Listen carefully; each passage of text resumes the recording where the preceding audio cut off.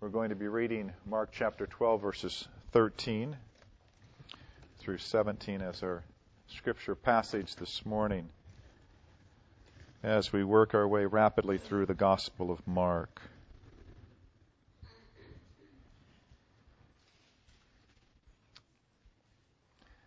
That's the kind of rapid that is sort of an eschatological rapid.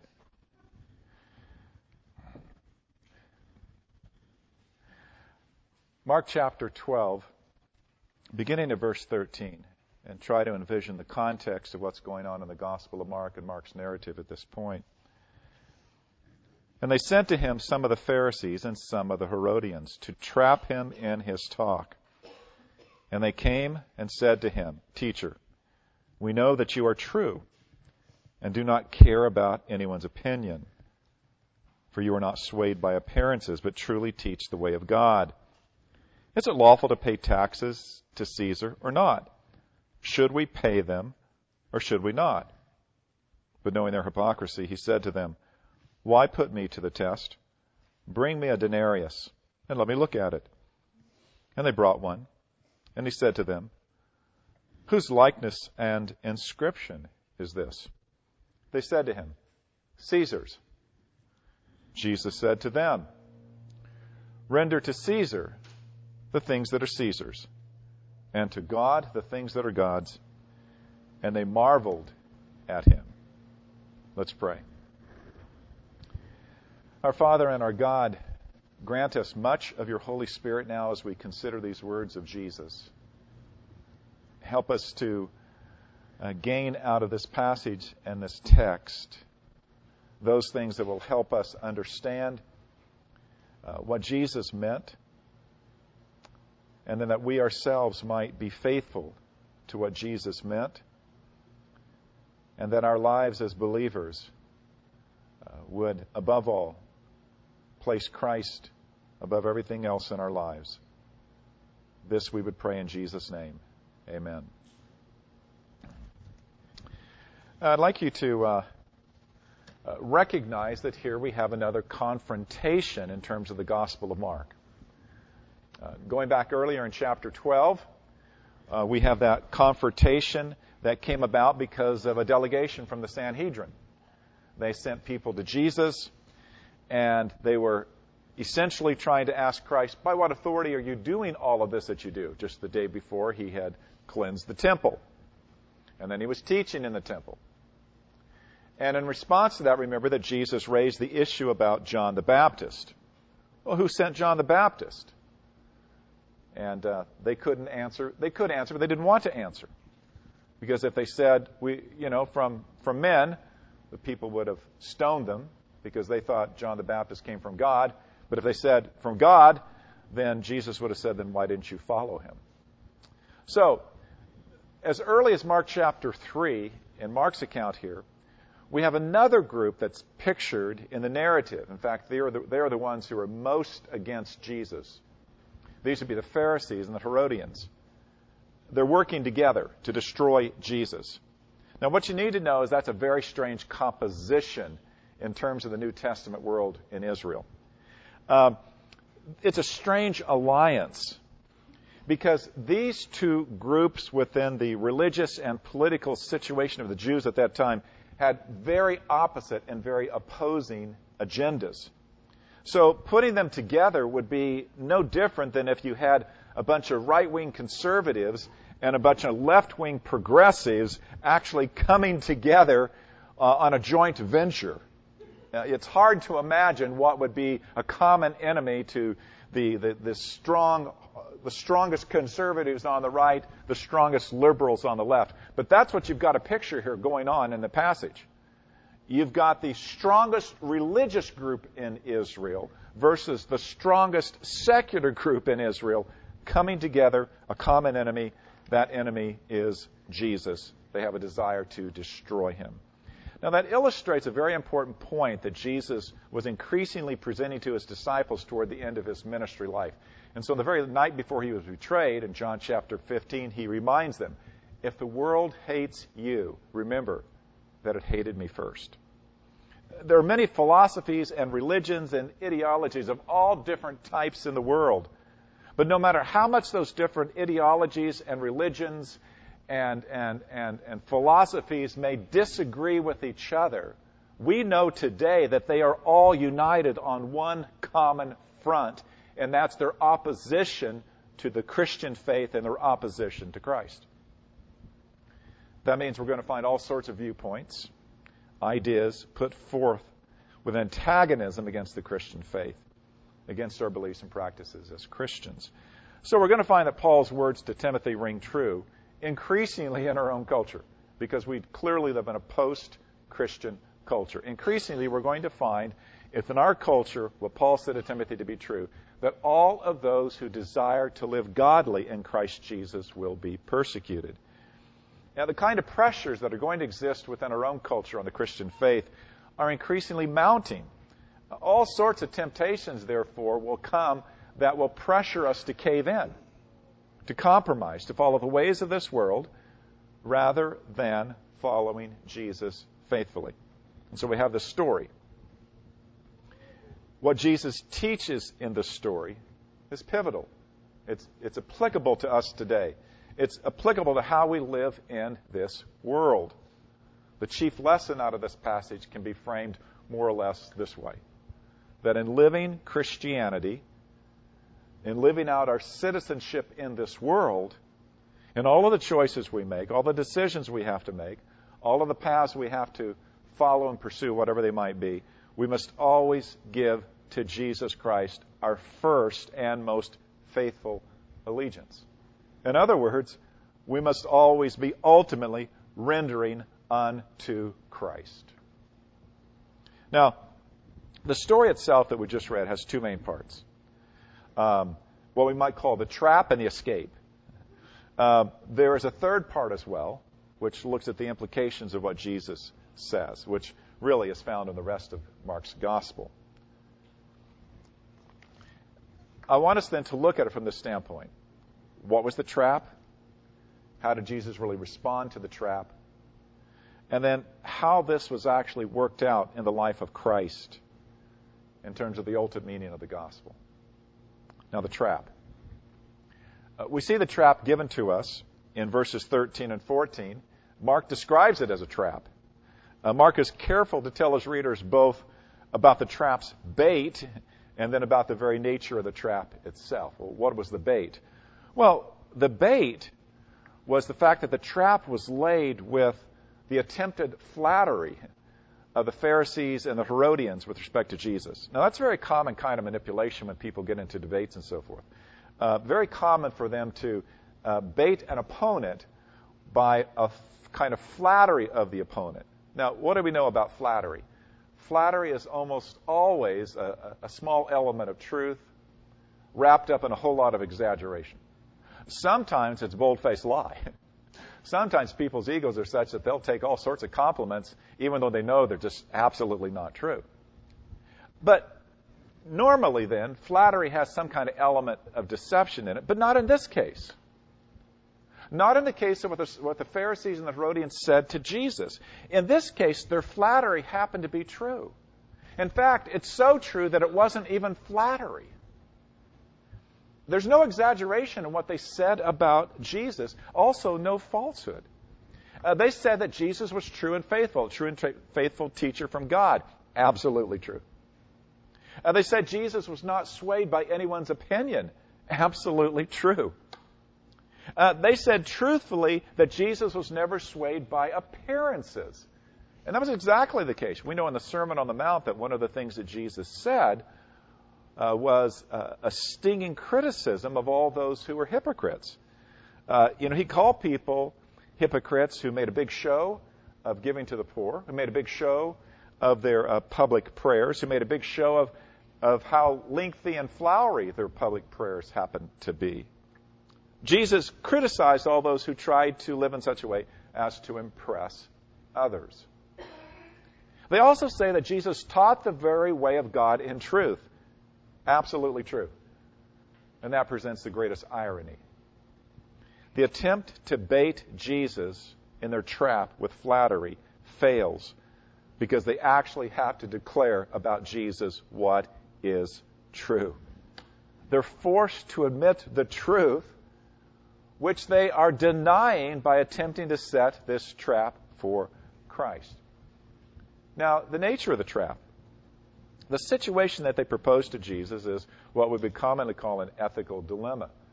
Now, if you know anything about dilemmas, especially ethical dilemmas, they have what we call two horns, the horns of the dilemma. And that's a kind of a figurative way of pointing out that the horns of the dilemma, you have to choose one or the other, but either one is going to impale you. That is to say, it's a deadly choice whichever way you go. Either way you choose, you're going to get yourself into some kind of trouble by making that choice. That's their aim. They want to impale Jesus on either one of the horns of this dilemma that they propose.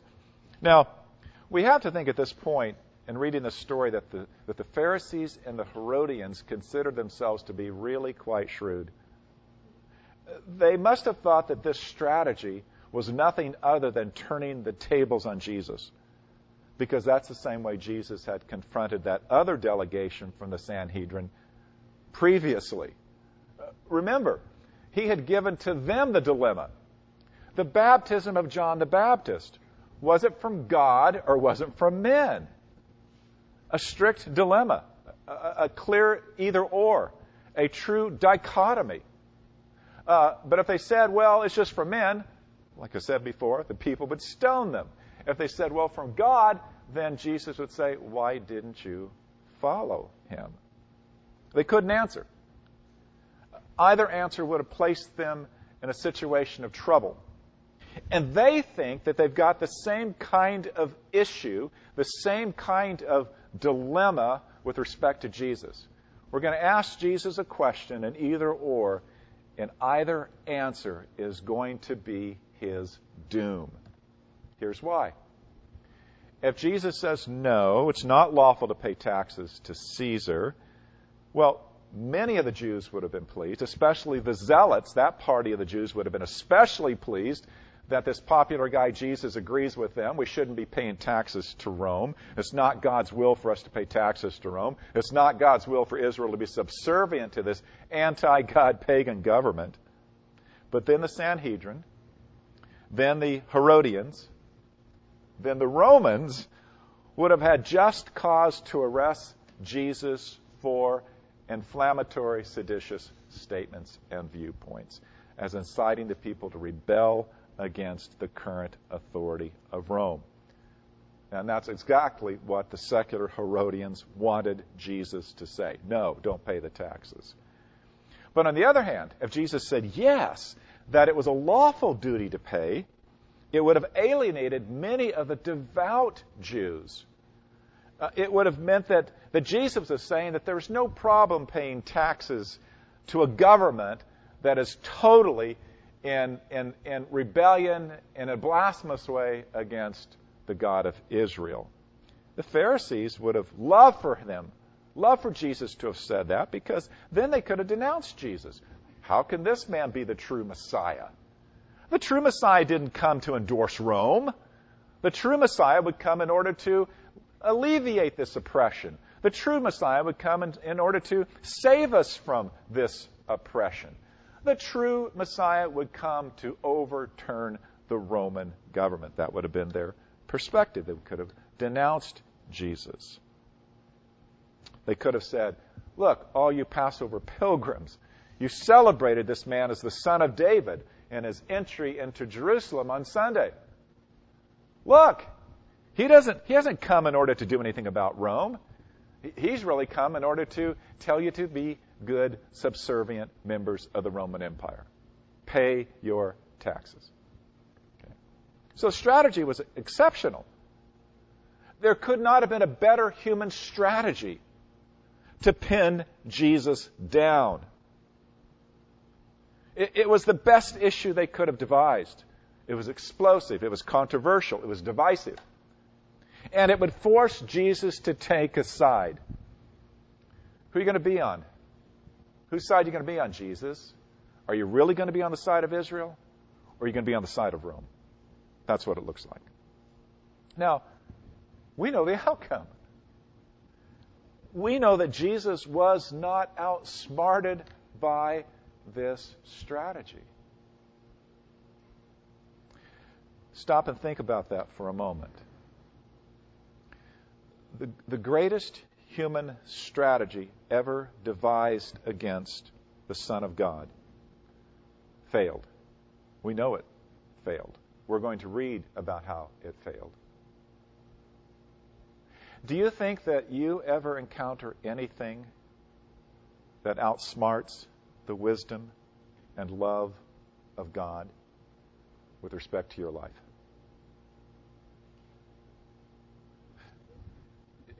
Do you see how it follows from this very passage that we're being told about the great doctrine of God, that the worst that human beings could ever do with respect to the Son of God and trying to think up a strategy to overthrow God's Messiah and His work in this world is going to utterly fail? Is not the God and Father of our Lord Jesus Christ the God and Father of all of us as Christians? Do you think there's anything that's going on in your life, no matter how difficult, no matter how challenging, no matter how hurtful, no matter how absolutely perplexing to you? You may be outsmarted. Is God outsmarted?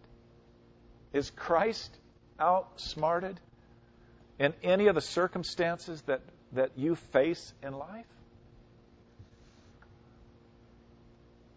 As Christians, we have to say, if Jesus could get out of this, and we know He does, cannot the same Lord Jesus Christ rescue me, grant me the grace, enable me somehow in some manner to deal with all the struggles that are going on in my own life? Isn't this story partly here to tell us, trust Jesus in all of those most challenging circumstances of life? I think it is there. I think it does tell us that. I think it is for our benefit in that regard. But then we go on to see that not only is there never a situation in which God could ever be outmaneuvered or outsmarted, but we get to see specifically how did Jesus address this trap and how did He escape this dilemma, and then what is the profound teaching that actually comes out of the words which Christ gives. First, some background, though, on this tax that was required of the Jews under the Roman Empire. It was called a capitulation tax. We would call it a head tax. Basically, every adult Jewish male was required to pay it. It went directly to Pilate as the Roman procurator, the governor, and from there it went right into the imperial treasury. It's how the Roman government financed its presence in Israel. It's how it financed its court system. It's how it financed its army as both a protective force against outside enemies and also as the police force within Israel itself. So the tax specifically was paid in a denarius. A denarius was basically 1 day's wage. Just an aside, we know that most of us in the middle class pay about 4 months of work to the government that operates over us.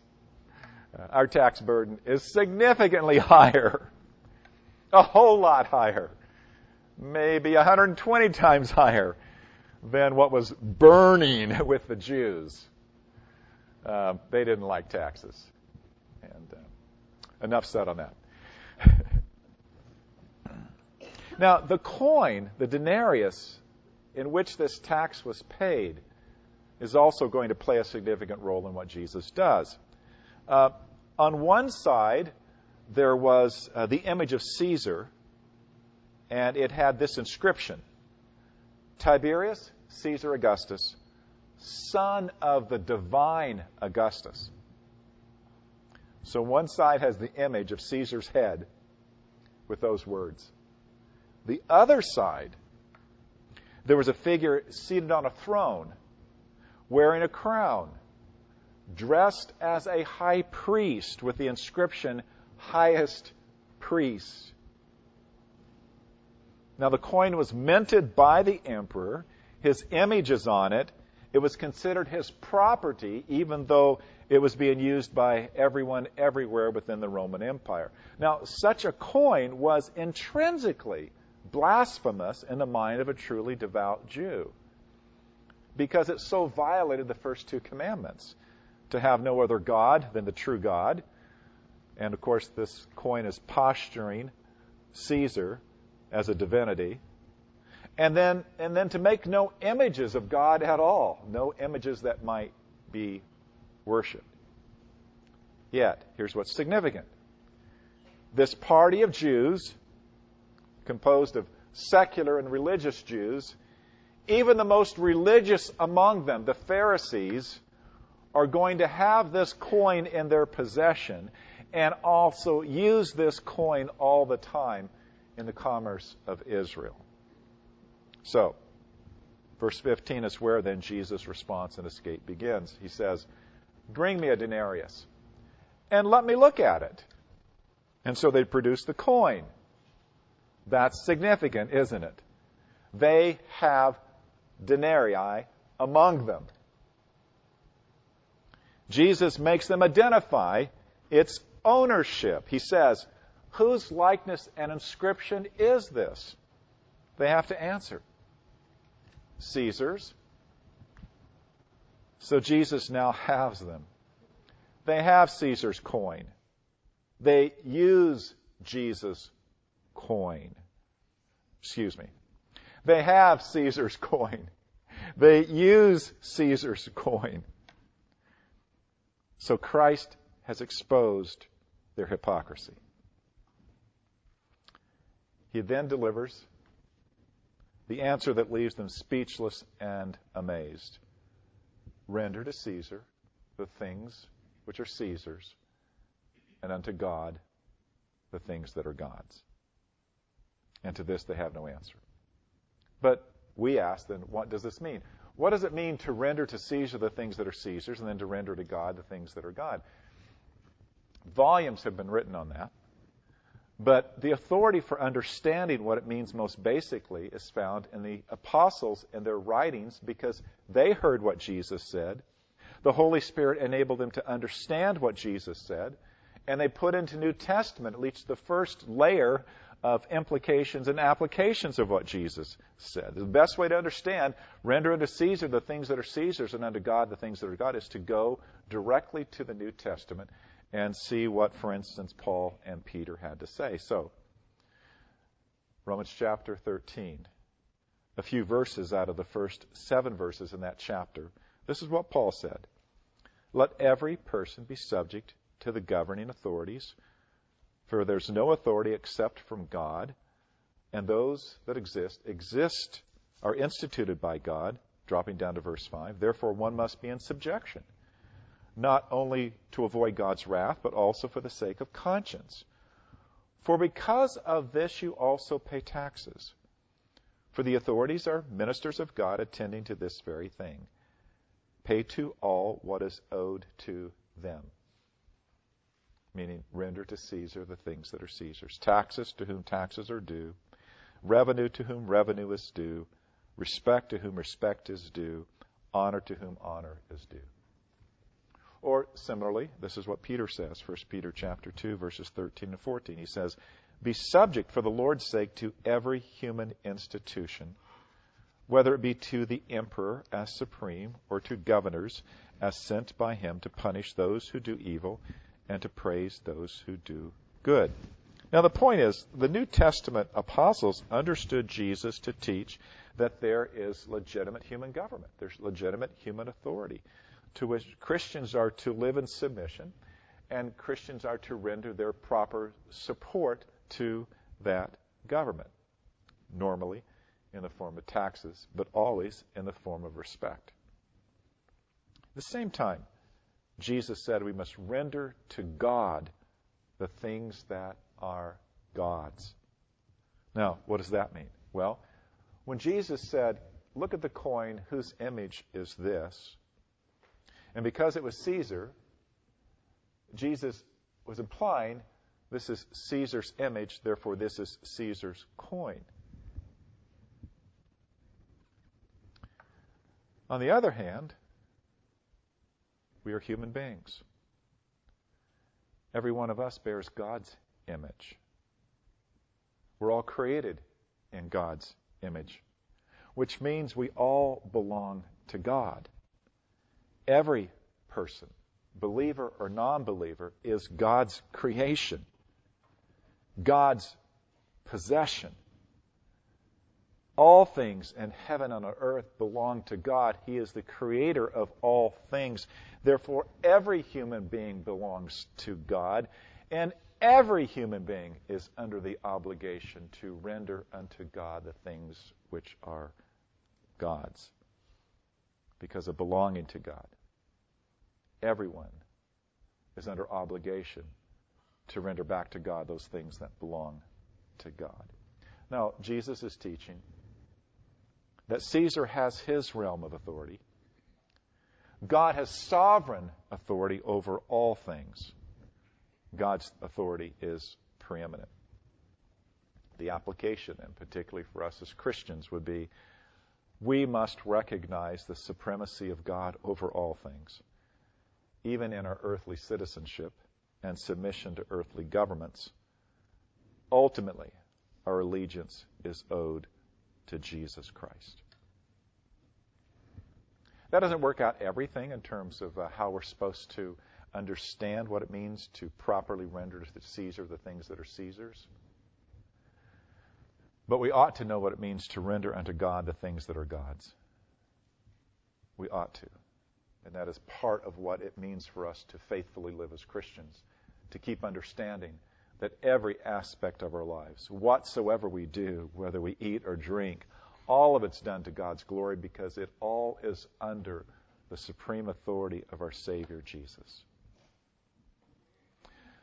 But what's also very important for us is to see what Jesus did in the rest of his life that was an exact outworking of what he says on this occasion. How Jesus, in the next few days, will render unto Caesar the things that are Caesar's and unto God the things that are God.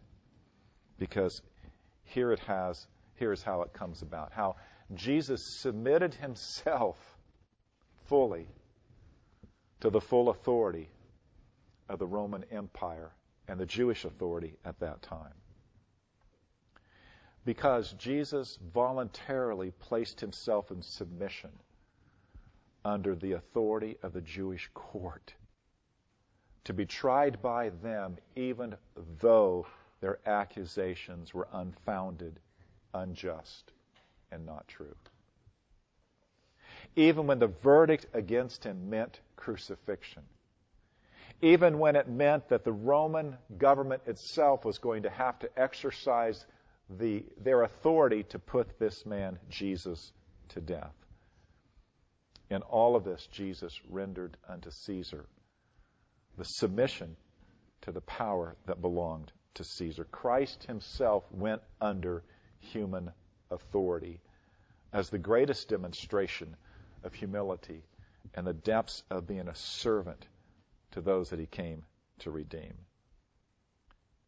Ultimately, this is the center and heart of the gospel. Rendering to Caesar submission and obedience for the sake of reconciling lost human beings to God. Now, in this rendering unto Caesar the things that are Caesar's, Jesus was also rendering unto God the things that are God. Look at how Peter says this in 1 Peter 2:21 to 24. For to this you've been called, because Christ also suffered for you, leaving you an example so that you might follow in his steps. He committed no sin, neither was deceit found in his mouth. Therefore all the accusations and judgment against him were unjust. When he was reviled, he did not revile in return. When he suffered, he did not threaten, but continued to entrust himself to the one who judges justly. He himself bore our sins on his body on the tree, that we might die to sin and live to righteousness. By his wounds you have been healed. Jesus rendered to God what was God's, because Jesus knew this was God's will for him, God's redemptive purpose, the mission for which the Father sent the Son into the world, to save all of those that the Father had given to the Son, to be the good shepherd who would lay down his life for the sheep, that he himself, the King of Kings and the Lord of Lords, would necessarily submit to Caesar's evil rule over his life and go to the cross under Caesar's judgment to render fully unto God what belonged to God. And Peter calls for Christians to follow Jesus' own example. The Apostle Paul puts it this way, Romans 12:1.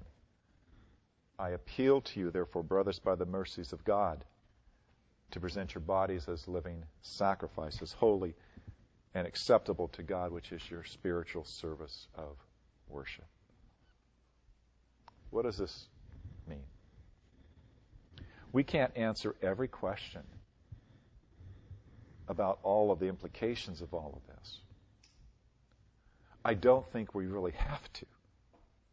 I think the one question we have to answer is this: in living out our lives and our earthly citizenship, and in the context of all the decisions and choices that we are going to have to make, are we always going to give to Christ our first and highest allegiance?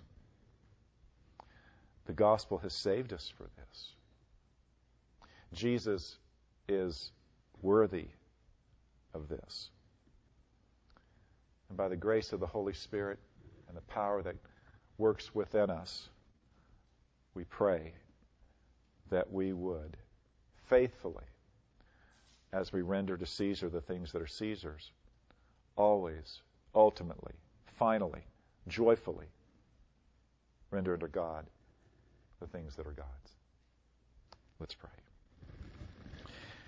Father, enable us by your grace, even as we come to the table this morning, to renew what we hope and pray is our deepest desire, to live in such a way that we were rendering unto you, Almighty God, through your Son, our sovereign Lord and King Jesus, all of those things, our very lives, and all that pertains to our lives, that we would be rendering all of these things unto you. And that with respect to our earthly citizenship, you would direct and guide and lead in those things that are difficult and challenging and sometimes very hurtful to endure, that we might be faithful as Christians. In Jesus' name, amen.